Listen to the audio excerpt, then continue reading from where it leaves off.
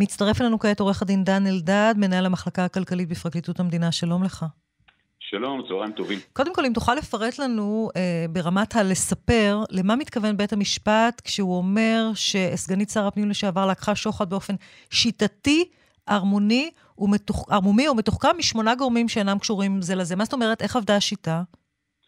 טוב, זה באמת מה שמחבר בסיפור הזה, בתיק הזה, את כל הפרשיות, או לפחות את מרבית הפרשיות. זו השיטה.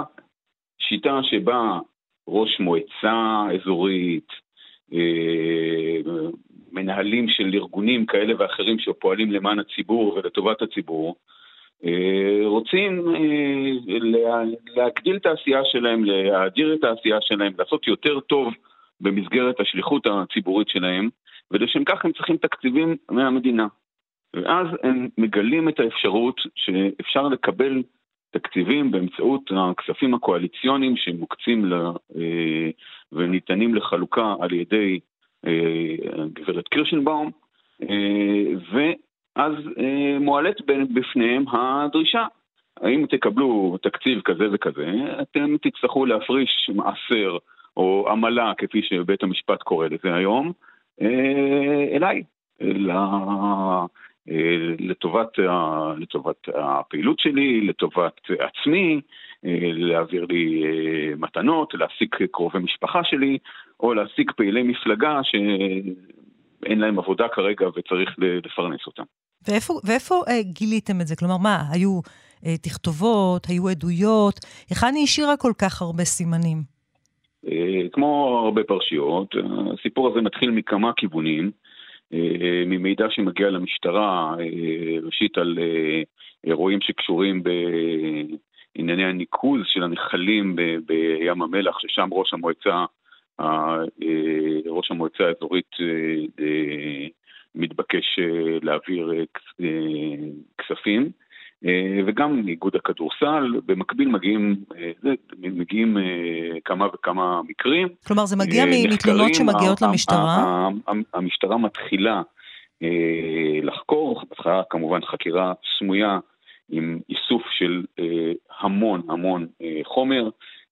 יש פה 30,000 שיחות בהאזנות סתר, 160 ארגזים של חומרים, נחקרו, בסוף כשעברו לחקירה גלויה, נחקרו יותר מ1,000 אנשים, מתוכם כ100 חשודים בשלב הראשון, וזה מסתכם, מגיע בסופו של דבר ל10 כתבי אישום, שמוגשים לבתי המשפט השונים, שהיום בעצם הסתיים שלב הכרעת הדין, בתיק שנוהל עד תום, ללא הסדרים, ללא הסכמות. כן, בעניין הזה, תמר אלמוג רוצה להציג לך שאלה. תמר, בבקשה. כן.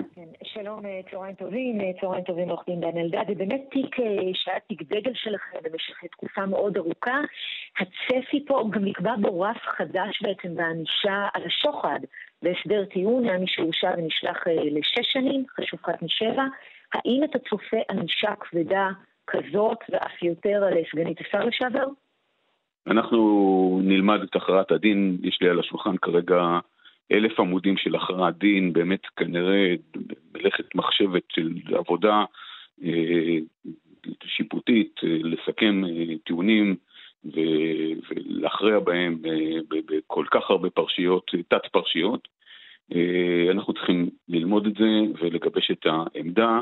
העמדה העונשית שלנו תיגזר כמובן מצד אחד מחומרת האירועים ומהמידה הנוראה של השחתה שנגרמה פה לשורה ארוכה של גורמים ועובדי ציבור שנדרשו לתת שוחד. ומצד השני אנחנו לא נשכח, יש לנו 2 נאשמים שהורשעו היום, ושניהם לא נולדו לעבירות האלה. רק בוא תזכיר לנו מי הנאשם השני. שניהם עשו דברים משמעותיים. גם הגברת קירשנבוים שהורשעה, אנחנו לא נשכח כשאנחנו נקבע את עמדתנו העונשית, מה שהיא עשתה למען העלייה והעולים במשך שנים, וגם לגבי הנאשם השני, מרמי כהן, שיש לו עבר משמעותי. רק נזכיר מי שהיה מנכ"ל משרד החקלאות. היה מנכ"ל משרד החקלאות, וכיהן, עשה קודם שירות מרשים ומכובד בצה"ל לאורך השנים, והדברים האלה יישקלו אלה מול אלה, ואנחנו נביע את עמדתנו לפני בית המשפט כשיגיע היום. יש פה בהחלט תקדימים, נכון? יש פה בהחלט תקדימים גם בפסק הדין היום, גם זה פסק דין שמשנה אולי דרך התיק הזה את התפיסה לגבי מאבק בשחיתות שלטונית. פסק הדין, הפרשה הזאת קבע כמה, יש לה כבר כמה הישגים בתחום ההרתעה, גם עונשו של דאוד גודובסקי, שהוא עמד על ידי בית המשפט העליון על 6 שנות מאסר. העוזר שלה. גם העונש, כן, וגם העונש שנגזר בהסדר טיעון על שר התיירות לשעבר, שגם הוא היה חלק מהעניין הזה, מהפרשה הזאת,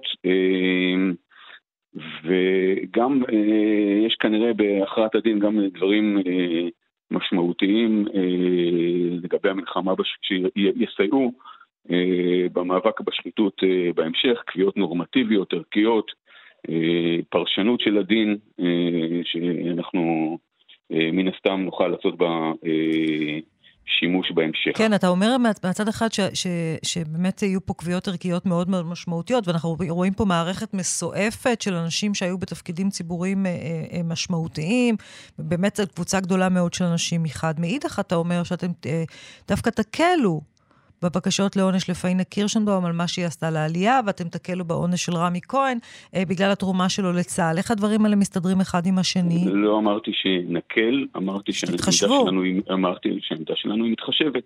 כשאנחנו באים לטעון, פרקליטות המדינה באה לטעון לעונש לגבי כל נאשם בכל תיק, אנחנו מסתכלים גם על הצד של החומרה וגם על הנסיבות שצריך להתחשב בהן. בתיק הזה, בפרשה הזאת, היו עוד נאשמים שגם לגביהם התחשבנו מצד אחד בעשייה החשובה, ומצד שני לחומרה במעשים שעליהם הם הורשעו. אנחנו בתיק הזה גילינו נחישות גדולה מאוד איפה שצריך, כשראינו את השחיתות מול העיניים החמורה בה התמקדנו, חזקה עלינו גם הנחיית היועץ המשפטי לממשלה, להתמקד בעיקר בתיקים גדולים, בפרשיות גדולות, להתמקד בעבריינים העיקריים ובעבירות העיקריות, ולקחת בחשבון שיש גם דרכי טיפול משלימות. אחד הדברים שקרו בתיק הזה, כבר בתחילתו, בהנחייתו של היועץ המשפטי לממשלה הקודם, יהודה ויינשטיין, הייתה לעשות שינוי בנושא הכספים הקואליציוניים. זאת אומרת, אנחנו לא מחכים רק, סליחה על המשל, לא מחכים לעכשיו, ולא מחכים רק ללכוד את העכברים, אלא גם לסתום את החורים. אוקיי, הדברים בהחלט ברורים. כן, כן, זה חשוב מאוד, ללא ספק. הדברים בהחלט ברורים. הטרגדיה, אני רוצה לומר עוד דבר, הטרגדיה בתיק הזה, הדבר המשמעותי בתיק הזה, זה הדבר שדיברתי עליו בהתחלה.